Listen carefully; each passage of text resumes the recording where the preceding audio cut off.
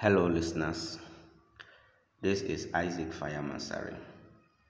I am here to talk about a very interesting subject, but widely neglected by many because of its simplicity. It is active listening. How often does our loved ones consistently want us to understand them, and yet we do not listen attentively?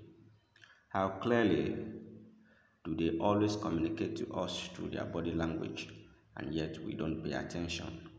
But if we will only start to listen well, we will hear and connect more to others in a peaceful atmosphere.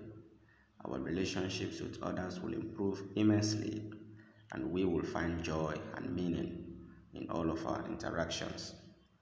Recently, after studying much about active listening, I have come to realize the important role it plays in all of our interpersonal communications. People need to be heard and understood as much as we want them to hear us, because we all long for peaceful and quality relationships with others at work or in our cherished homes. So it is true that by sincerely practicing active listening, we can go a long way in building and maintaining beautiful relationships with others that will improve our overall productivity at work or in the home. One academic source that confirms that active listening is critical to understanding the point of others is a book written by Michael S. Sorensen titled I Hear You.